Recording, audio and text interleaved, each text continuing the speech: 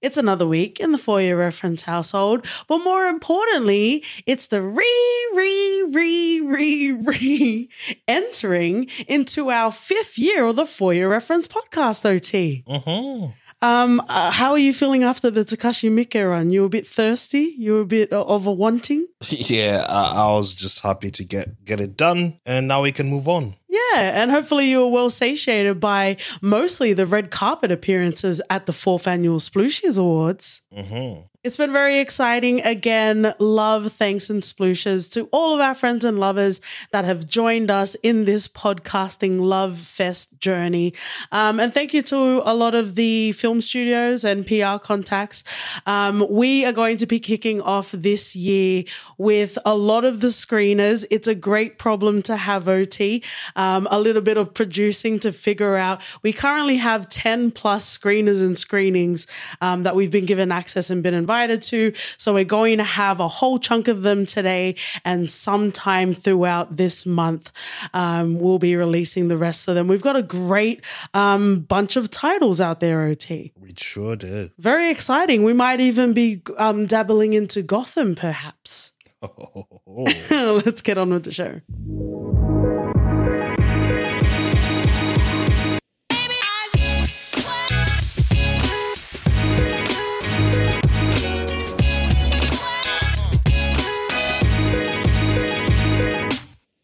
Welcome, friends and lovers, to the For Your Reference podcast. You've got your host, Katie. And OT. Welcome to Reference Max, where we will cover The Sun, Mark Maron's comedy stand-up, Missing, Rain Dogs, and Creed. Wow. 3 this week. Such a great selection. It is a delectable selection if you're nasty.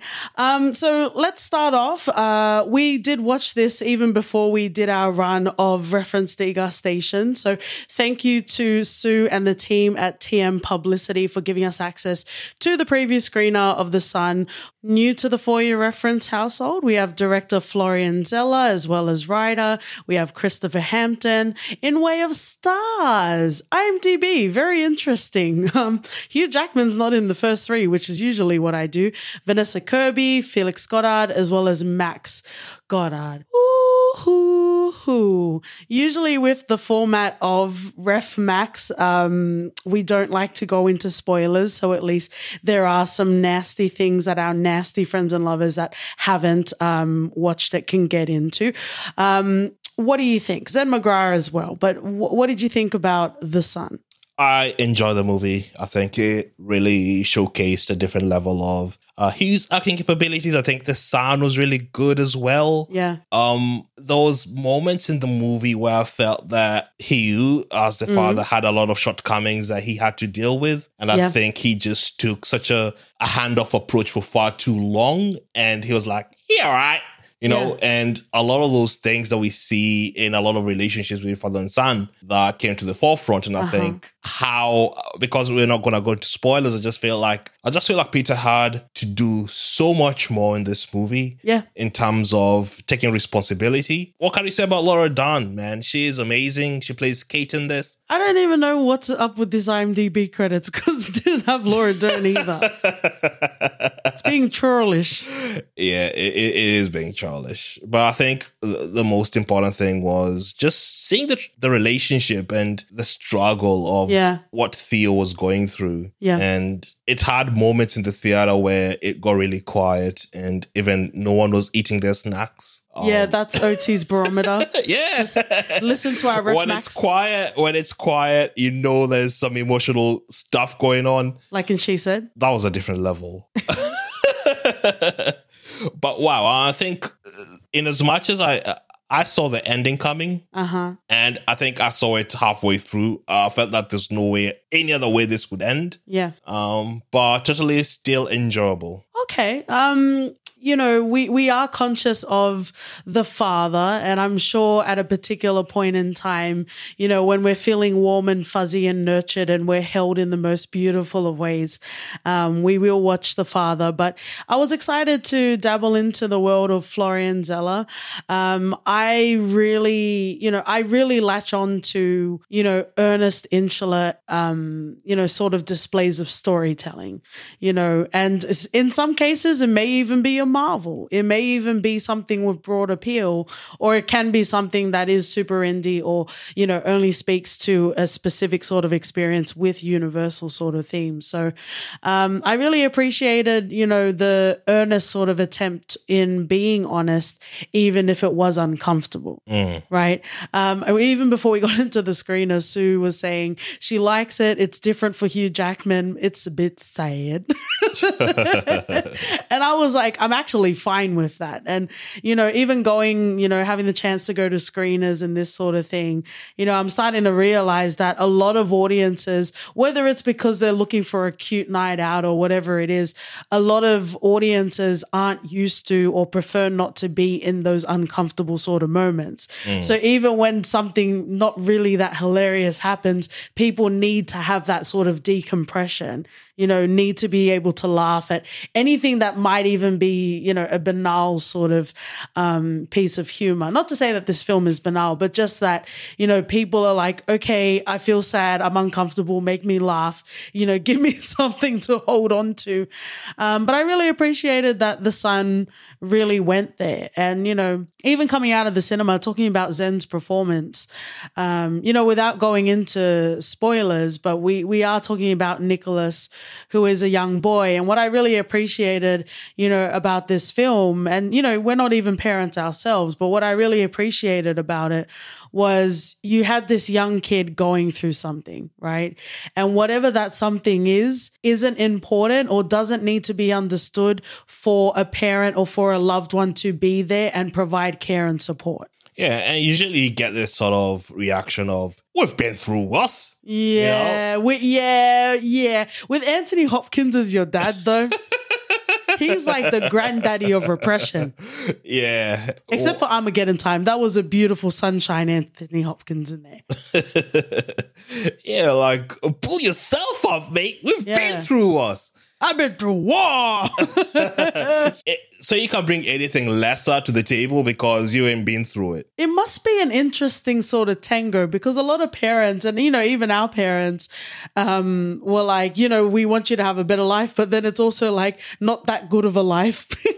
Like, you need to go through struggle as well. So it was interesting seeing, you know, a different sort of turning of the lens. You know, Peter became the son, you know, and Nicholas wasn't, you know, necessarily the focal point in a couple of the scenes. But, you know, because we're not talking a lot about spoilers, Laura Dern always brings a lot of warmth and humanity to all of her roles. Oh, yeah. So, you know, a role that could be seen as very hysterical woman, mother, like sort of character. She definitely grounded, and she brought a lot of heart too. Like I was always rooting for her. Whenever Nicholas wasn't on the scene, I was always rooting for Kate. 100%.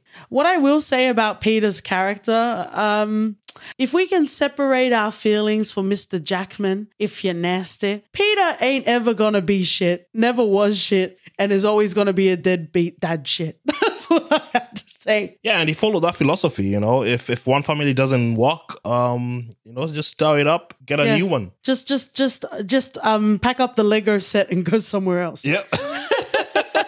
But it's so interesting because, you know, like with the family sort of dynamics, like even if you were trying to be there for Nicholas, you didn't need to fall far from the apple tree, Peter. Like it was pretty clear that this was affecting him. Yeah. And I loved the fact that Nicholas didn't hold back in the hard questions as well. Yeah. He went and asked both Beth, Kate, and Peter the hard questions that they need to talk to their son about. Yeah. There's no point tiptoeing around those issues. Mm-hmm. And it was just good seeing them put on the spot, especially Peter. And him feeling like a crap dad because he needed to feel that. What's up with these Australian actors? It's kind of like Kate Blanchett in Tar. She's like, I've been through stuff, so I'm going to use that as an excuse, but you other people can't use it as an excuse. Peter was doing the same thing. Mm-hmm. My daddy don't love me, or he's never said he loved me, so I'm never going to show you full love. Come on. Yeah, he saw a bar of, my father was so crap that I just need to be less crap than that. Just because possible. you're better than him doesn't mean you're a good dad. The math is, the deadbeat dad shit is not mathing. No, it's not.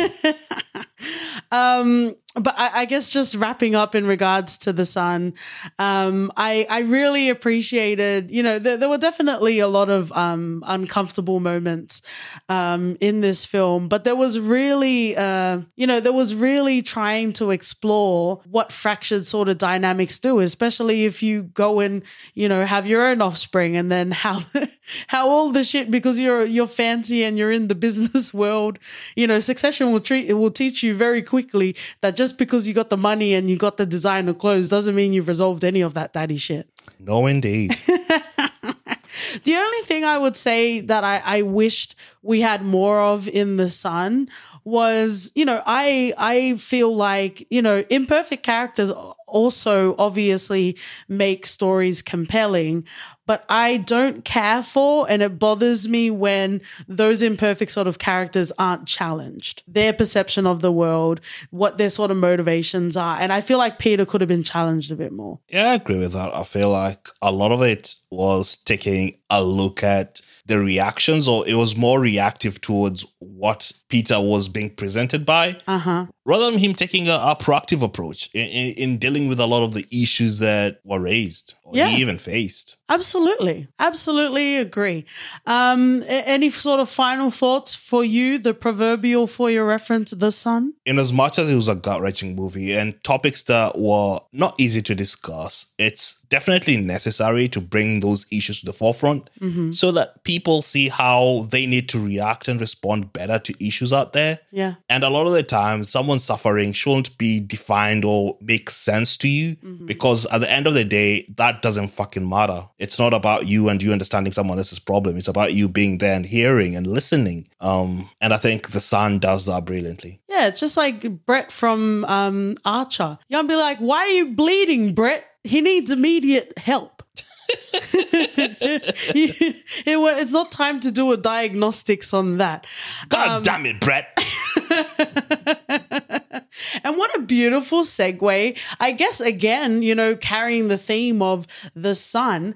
Thank you to the team at Binge as well as HBO. We were given a preview screener for Marc Maron, From Bleak to Dark. Wow.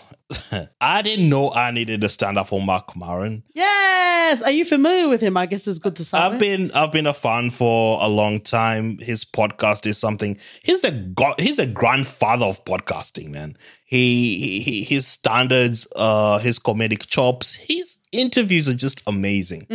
And to see him do this felt like Christmas coming early. Yeah. And I was not disappointed one bit. It was really exciting to see just how his wit was played out through the whole show. And I think it's one of the must-watch stand-ups of the year. Oh, that's hot off coming off the Chris Rock one, right? Yeah, it is. And it still remains one of the best. Nice. Absolutely. Love, love, love.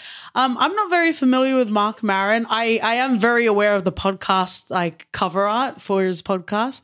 I just haven't got around to checking him out, but I was very excited to check out this comedy special. I guess even the name, From Bleak to Dark. Can you do spoilers for a stand-up? I do feel like there are some great sort of gems inside of this stand-up that I'm not going to be Michael Scott reciting Chris Rock lines. Like, I'm not going to be reciting Marc Maron's lines. But there are a couple of things I want to talk about in his special that I really enjoyed. Friends and lovers, I even said a couple of minutes ago, even if it's broad appeal, even if it's a Marvel, like Wakanda Forever, for example, is probably one of the biggest sort of ethos, I guess, if we're ignoring Jimmy Cameron and his made-up indigenous native people. Wakanda Forever is very popular, but there was something about the way Ryan Coogler and everyone involved in the film were able to respectfully demonstrate grief via way of real life. Rest in love and peace and power, Chadwick Boseman. Even if we talk about Pussy Valley season 2, there was a very grounded Katori Hall flavored way of addressing the pandemic in ways that we never saw, that I would even say was unprecedented in television programming at the time. And friends and lovers, why am I mentioning Wakanda Forever and Pussy Valley while I'm talking about Marc Maron? He absolutely has a way to do this. And, if you want to stay, I would say, superficially, not necessarily, tethered. But if you want to stay positive all the time, first off, that sounds very exhausting. But second off, there's absolutely spaces and creators and comedians that you can go to that, have that sort of jovial 24/7, I guess Black Mirror-esque sort of positivity, if that's what you want, right? What I really appreciated from Marc Maron's special was he's like, fucking no, it fucking sucks. It's gross. Here are my experiences. Perhaps we can overlap and we can find that sort of grounding together, Yeah. And he talks about very intimate stuff, personal stuff to him. And sometimes I did feel quite uncomfortable listening to it. Even him finding finding humor in moments. Like, it could be the worst thing that has happened to someone, and they find these moments of, hilarity. And in as much as it was uncomfortable for me to hear it, you could tell that it means so much more to him. It felt cathartic knowing that someone can overcome and find a moment of sort of a slither of happiness somewhere, despite everything. But I think that's the beauty of life, understanding the highs and the lows. You don't want to get to a point where you're constantly doom scrolling all of the lows, but that really provides the richness of life. And, I've kind of posted on our socials, because thank you to HarperCollins. We do receive like advanced reading copies, which is very cute. I'm a book gal as well as a film and TV gal. But I did share very briefly, and maybe in another time, I'll get into like actual detail. But what I will say is, for the last 8 to 10 years, I've had a very close relationship of not just dementia, but early onset dementia. Like, power to Chris Hemsworth, but I don't need to take that test. I don't need that as another notch on my struggle belt. But what I will say to that is he talks about his relationship with his parents, and he talks about his dad having dementia. And you talked about, it being uncomfortable, but you've been in a loving, beautiful relationship with me. So you've also had a close contact on what it's like to have a loved one with dementia, right? So, in this special, I'm not going to be Michael Scott. I'm not going to copy any sort of sentiments, but he talks about sometimes there is a beauty to having a parent that has dementia in ways that like are fucked up, but it's fucking hilarious. Yeah. And I think that might even be what you're talking about as well. But I was having a good old giggle gaggle. I was having a good cackle.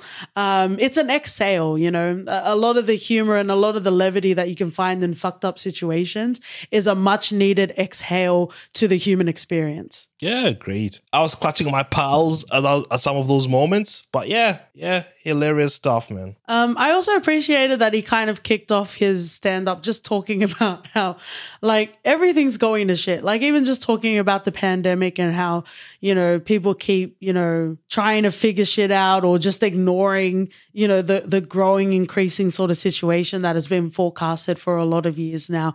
I personally got a lot out of that. There was also a moment, if you follow Mark Maron, you might already have been aware of, but he talks about his partner passing away. And, you know, again, it's not something easy. It's not something you like trauma dump on a random person that you meet.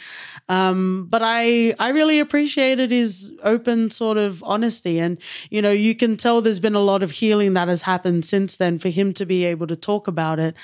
You know, and the COVID sort of protocols and being able to see her, being able to grieve, and, you know, there's some real life shit that's going on in the world if you're there to focus on it. But again, it's also understandable if you're not. Yeah, it was good to see that he had support as well, you know, during that time, because that's one of the toughest things anyone can go through. Yeah. And to come, like I said, the uncomfortable moments where he jokes about sort of intimate stuff that I would never dare try and find any sort of humor in them, because that's just not who I am personally. But wow, it was very refreshing to see. Yeah, absolutely. He also touches on anti-Semitism, which is interesting as well. Again, you're not going to catch me in a soundbite. I'm not going to repeat any of it. And there's also some funny, I think this is probably where the most sort of genuinely hilarious, not sad, hilarious, when he talks about his mum. But we're going to leave that for you to watch it. But what I will say, this is definitely one of the things where I'm like, meet us in the DMs, friends and lovers, because it would be nice just to talk about it. Yeah, and just know that it was a different time. Is that a reference? Oh, nice. Very nice. Let's move on. We have Missing. This is the 2023 film directed by Nicholas D. Johnson as well as Will Merrick, writers as well as Will, Nicholas, and Sev Ohanian. In regards to stars, we have Tim Griffin, Ava Zaria Lee, as well as Nia Long, and Storm Reid should also be on IMDb, so we're going to fight. And Ken Long while we're here as well. This also follows off of Searching, John Cho, which I really enjoyed. Yeah, Searching was really good, and I felt like if you're doing it again, you know, you better bring it. Yeah. Because I didn't know what to expect with this movie. But I was in the minute I saw Nia Long was part of the project. You had to know where she went and you had to find her.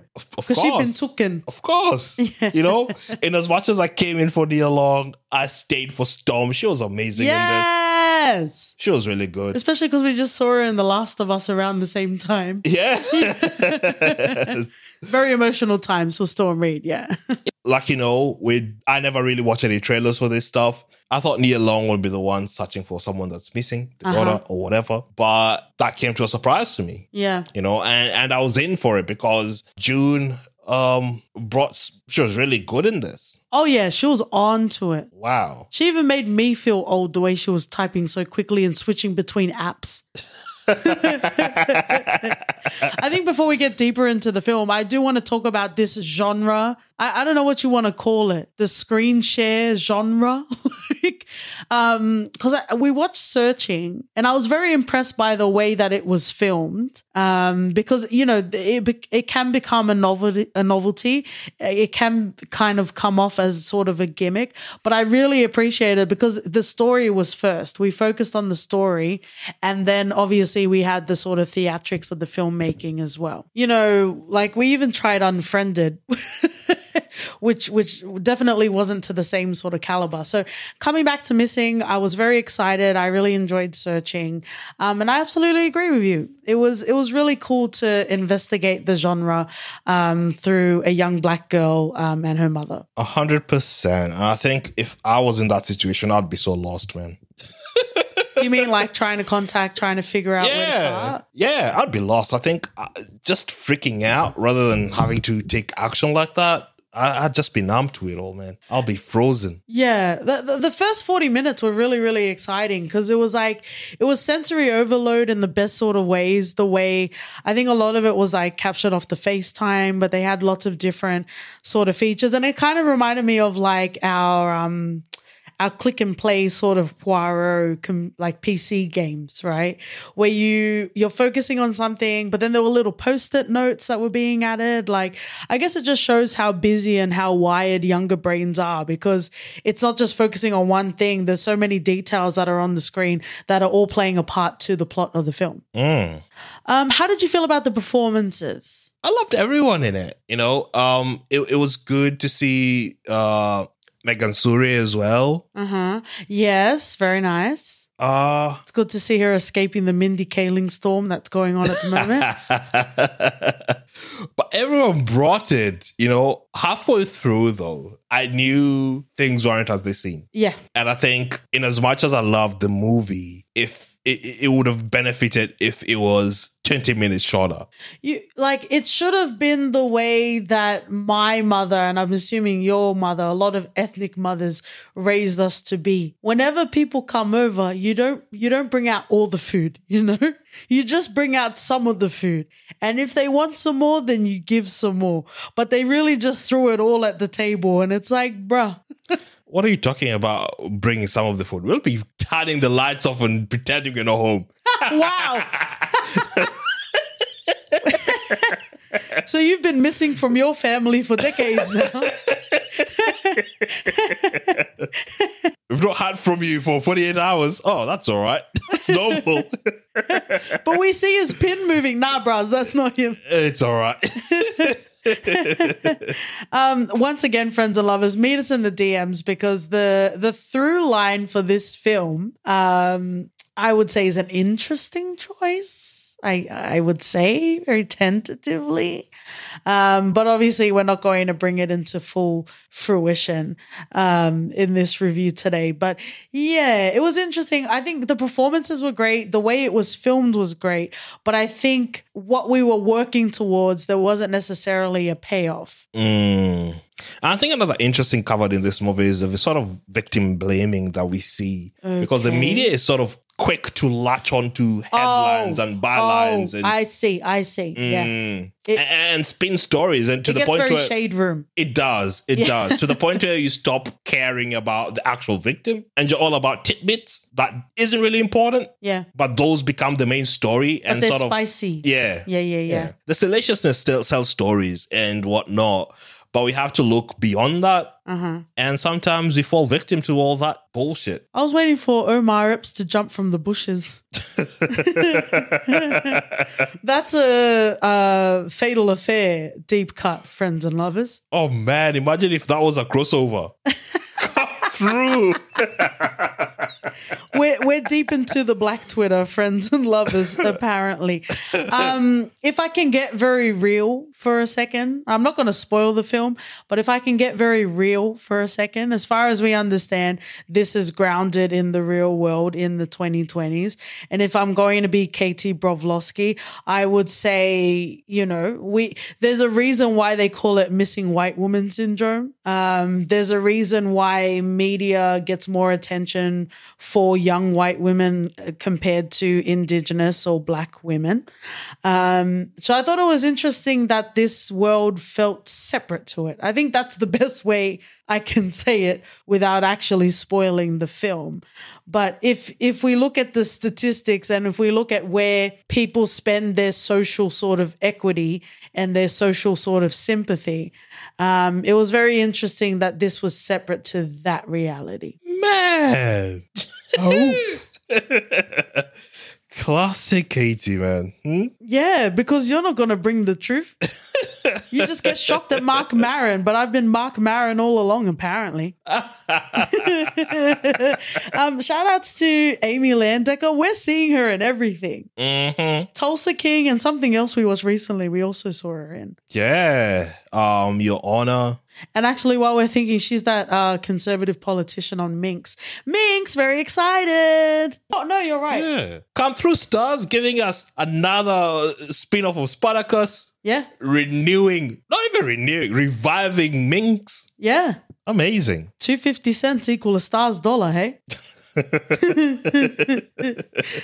Guess why we're here, Ken Leung. Friends and lovers, if you guys like industry, please meet us in the DMs. I'm confused, but I would like to know if you're enjoying it. We do love Ken. But yeah, all around an enjoyable, interesting, balls to the wall film. It was very thrilling. I think it'll interest most of you people out there.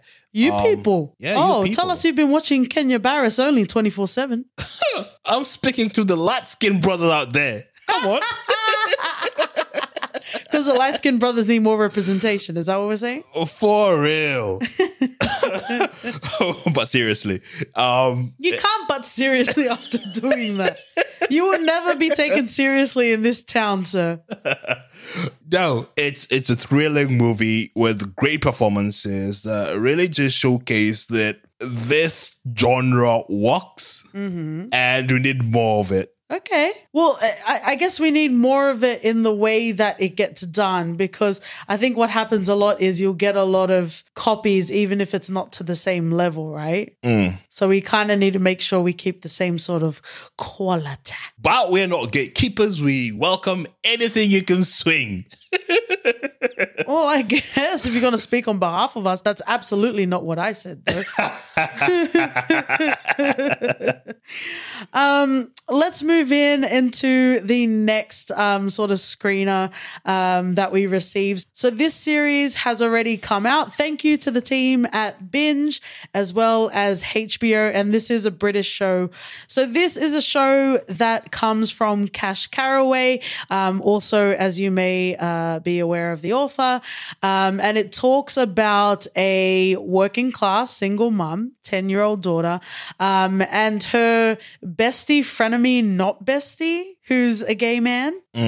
So all of the ingredients are there, really, to set up the show. We've had a chance to check out the first couple of episodes of this show, and obviously we're not going to talk about spoilers. More just a mist of an essence in the air. Yeah, I think the way it started off strongly, I quickly gravitated towards Selby, the character. Yeah, because he said strong, and I'm like, I think some of the characters, like Costello, for example, came off a bit too strong.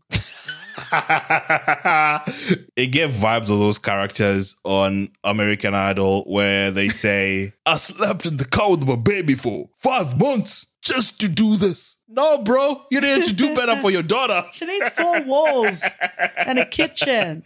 Yeah, I think in as much as we know it's sort of a comedic take on these situations, it's still disheartening, at least to me. I wasn't laughing, though. Exactly. It felt very irresponsible to me. The daughter didn't need to understand exactly their situation like that. We inadvertently created the parents edition because all of everything we're covering today has a through line of parenting and perhaps not the best ways to do it. I absolutely agree with you. And, we did get a nice handful of screeners, but given the nature of this show, like I kind of just wanted to have the couple that we watched and then watch it as people are watching it, because you're right. I think both of us have a very set idea on not even like the right way that Costello should be doing something, but it seemed like everything she was doing was not in the interest or the welfare. And I think that's part of, because, I even said it, of course, it's me being me. I even said it when we did the Passion of the Christ episode, like, cool, it's Jesus, but you need to give us a reason to like fall in love and cheer or jeer him on. And it's kind of the same with Costello. We just got thrust into, and maybe that's the cataclysmic sort of world that wanted to be created for Rain Dogs. But there was something about the way that Costello flitted through, these sort of, even facing evictions and that sort of thing. I guess part of the barometer for me is like, however you parent is however you parent.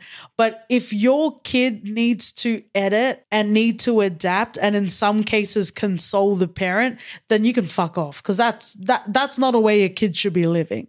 It's not. And I think funnily enough, I think Costello thought she was doing the best she can for the daughter. And she didn't see it as a problem in how she navigated life. Yes. And I think that's where there was the disconnect for me, because to have a character fully disconnected from her own judgments like that, to the point where Selby, who's been incarcerated for I don't know how long, comes out and it still feels like the better option to to raise the daughter. I don't know, like those situations she put the daughter in that I thought, how irresponsible do you have to be? Yeah, and I guess, there's also the talk of addiction as well. And maybe we're just catching the story at a time that isn't as sympathetic towards Costello. But at the end of the day, I think it's always writing, It is. And I think there's a different way to do it in such that there's that resonance with Costello as a character. It felt very just gang-ho. I'm just going to do this because for a quick laugh, which didn't make me laugh, and it just irritated me to some aspects. Yeah. But definitely it's something that I'd want to continue watching. But we've been known to be blown away and latch onto a show later, not immediately, right? Yeah. So there's definitely a lot of hope for this show, but I think even just getting a handful to get a tasting of what it's like and then to watch it with audiences, I think will be very interesting. So I'm hoping for all the best for Costello. Selby is always going to be around, and I think Costello knows that. So I hope that them two just figure their shit out together. Yeah, and for some weird reason, Costello has a twin sister in Gloria who's they're exactly alike. Yeah. Yeah, they should be on those. They should be on those articles of twin siblings. Yeah, wild. But I think you could tell the comedic timings and whatnot. It's written quite well. So it's definitely something that we're going to continue. We just want to discuss it better with our peeps as we go along. Are we not going to acknowledge Gloria's daddy, Steve Toussaint, our callers? Because we do our research, and for no other reason, I'm definitely not thirsting online. I saw Steve Toussaint in the opening sort of scenes, and I was like, Corliss is in this, and you're like, what? And then as soon as he turned up, we're like, there he is. There are no black people in this era. Rich. What are you talking about? Yeah, managing a funeral parlor, I believe. And we also had Carl Pilkington, who we've not got into yet. Yeah, so that's something to look forward to. Very exciting. I wonder if he'll be unimpressed in all his scenes. Yeah, What's this? I don't care. You wouldn't want him to be super enthusiastic, right? What would be really cool if he's Selby's older brother or something. That could work. That could absolutely work. Well, let's move on to see if this does work. Creed 3 OT. It's a toss-up, friends and lovers. Again, because we've been blessed with, screenings and screeners, it is a toss-up to see how many we can fit in a Ref Max, what we believe will be individual review episodes. Till absolutely is on its way, friends and lovers. Danielle Deadwyler, no one else exists, really, in my opinion. And if you're up for it, OT, I think Breaking should be its own review as well. Agreed. All right. Well, let's giddy on up. Let's yee-haw into Creed 3. We can talk about the first two films as well. But this is, very excitingly, the way to end the bout. Am I doing a sports talk? Oh, you're doing the talks. I talk. The way to TKO the final bout. We have the directorial debut from Michael B. Jordan with his non-corny ass. Writers Keegan Coogler, Zach Balin, as well as Ryan Coogler. In way of stars, Michael B. Jordan, Tessa Thompson, Jonathan Majors, runner back Wood Harris, Felicia Rashad, I suppose, and Mila Davis Kent, Amara Creed. Wow.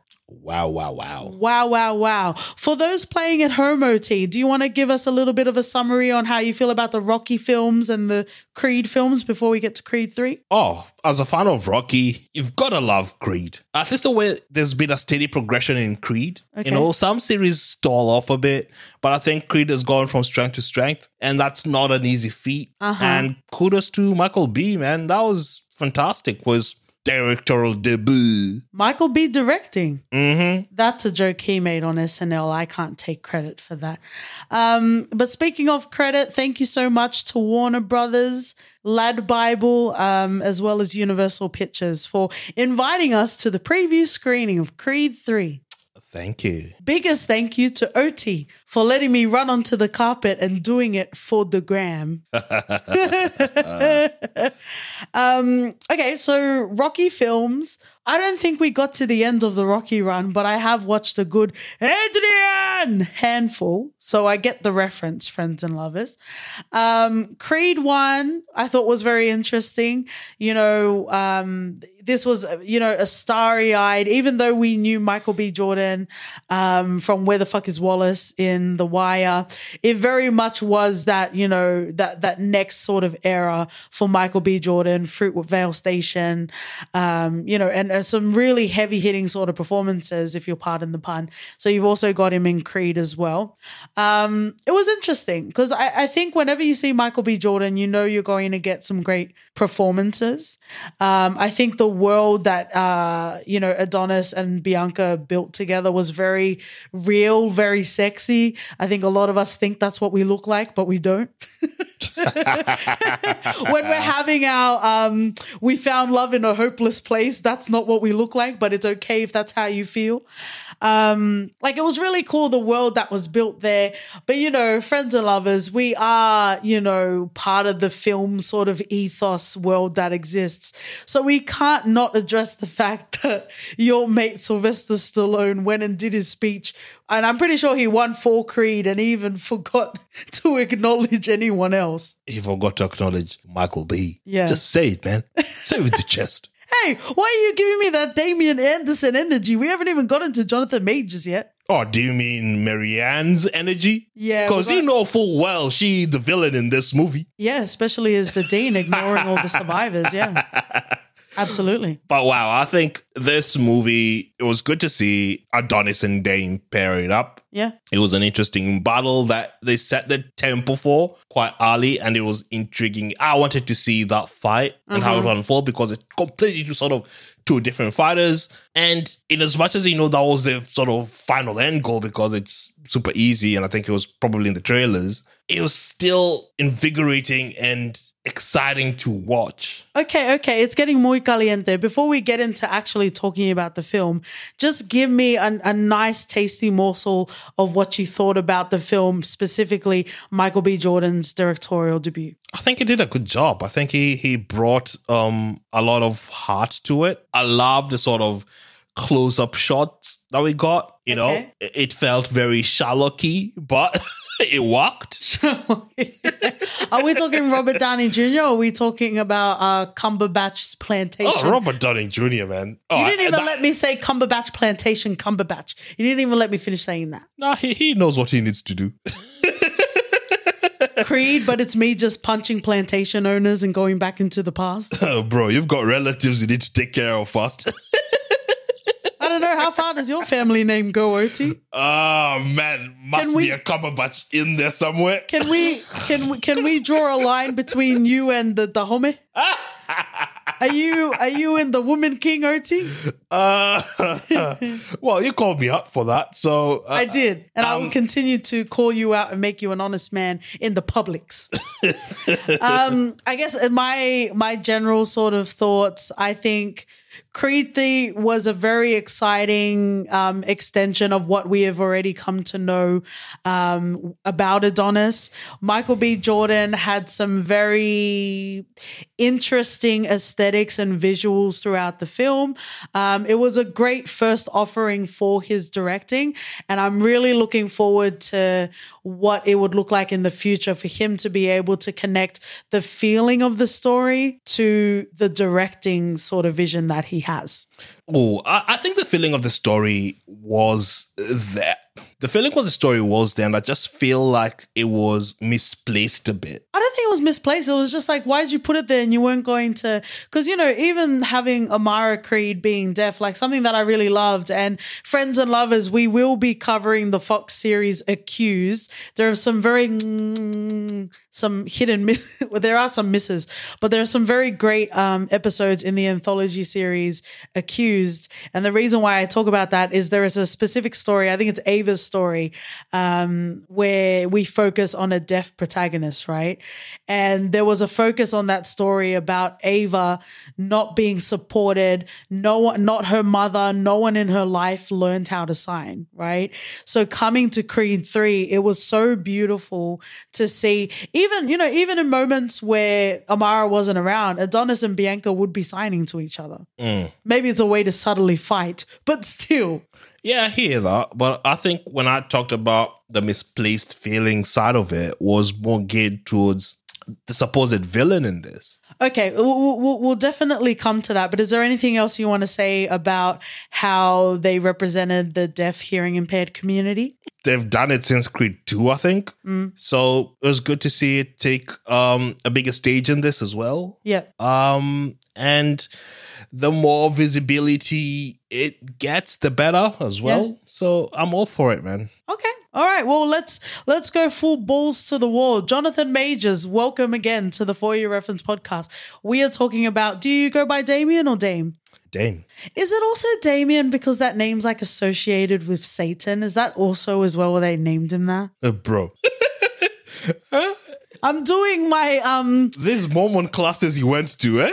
I'm doing my angels and Da Vinci Code. I'm doing my Da Vinci Code pen line right now. Apple. I've solved it for you. Yeah. What a time and space, friends and lovers.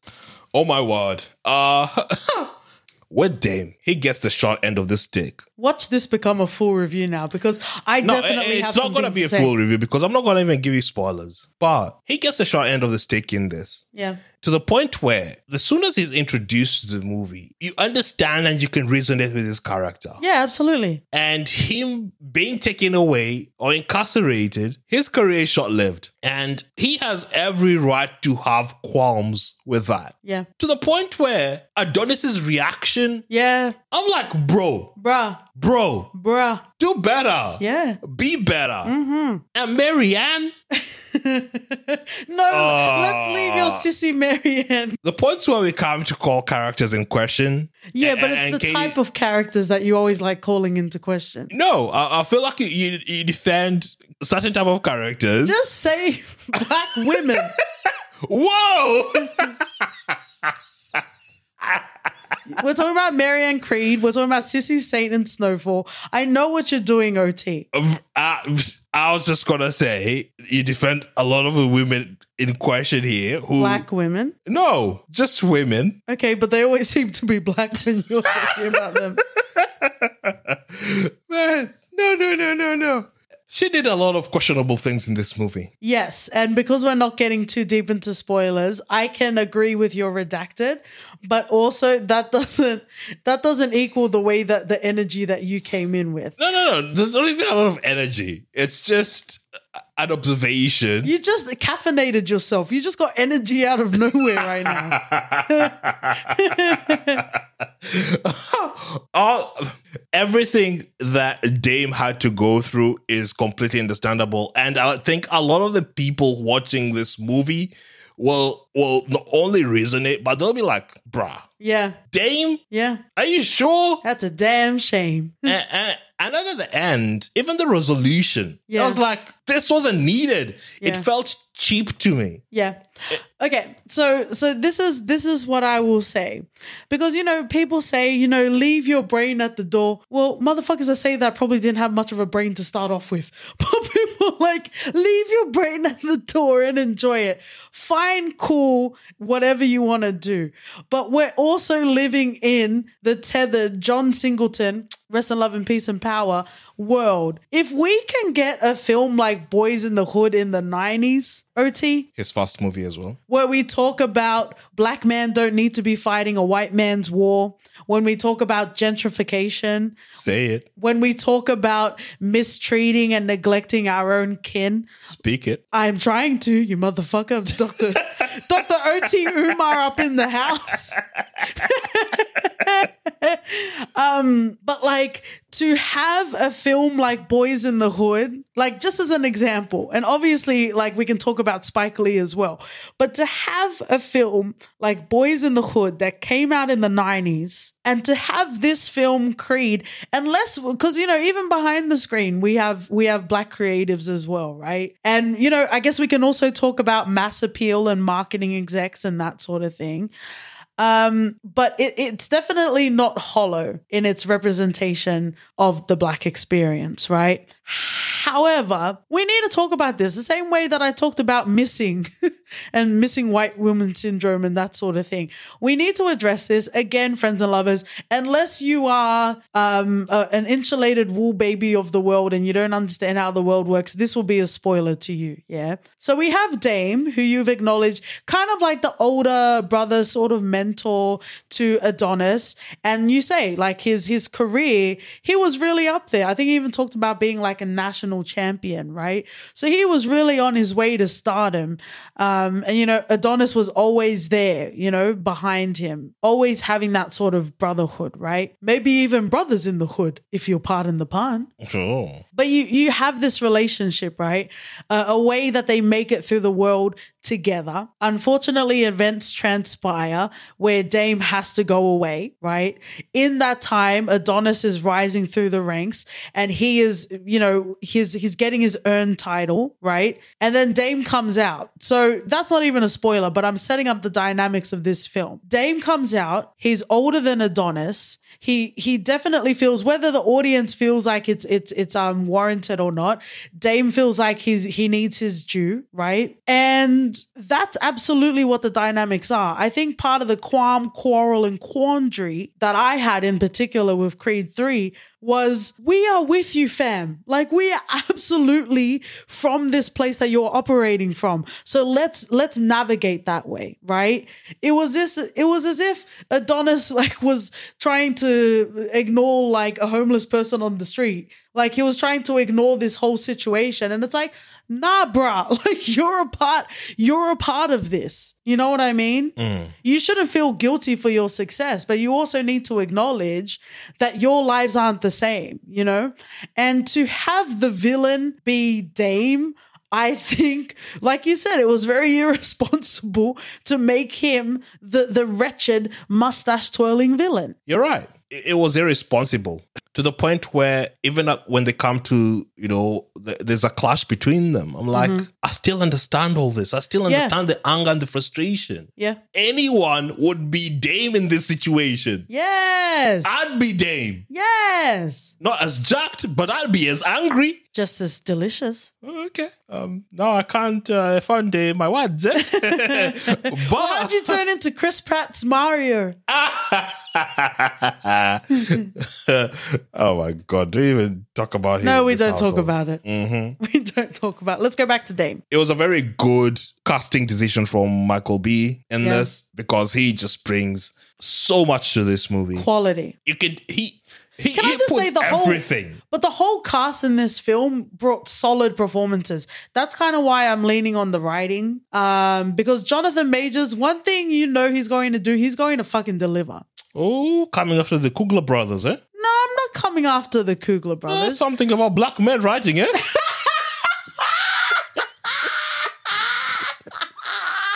How long have you been sitting on that? Tell me how you feel, man. No, there were particular lines of dialogue that just felt like, what are those people that go to the gym do? Like hashtag Motivation Monday and all that sort of stuff. Shout out to Wood Harris. It was nice seeing him. It's always beautiful seeing Wood Harris. But he even said a line as well.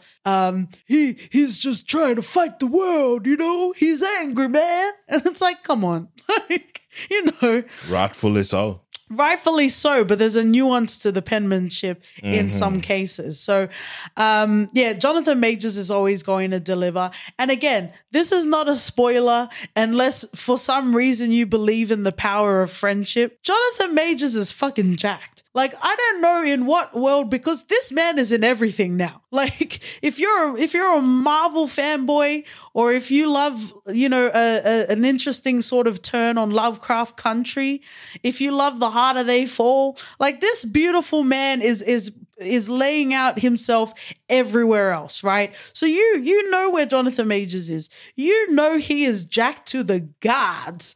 May I say the Adam Levine God. Oh, that chest, God.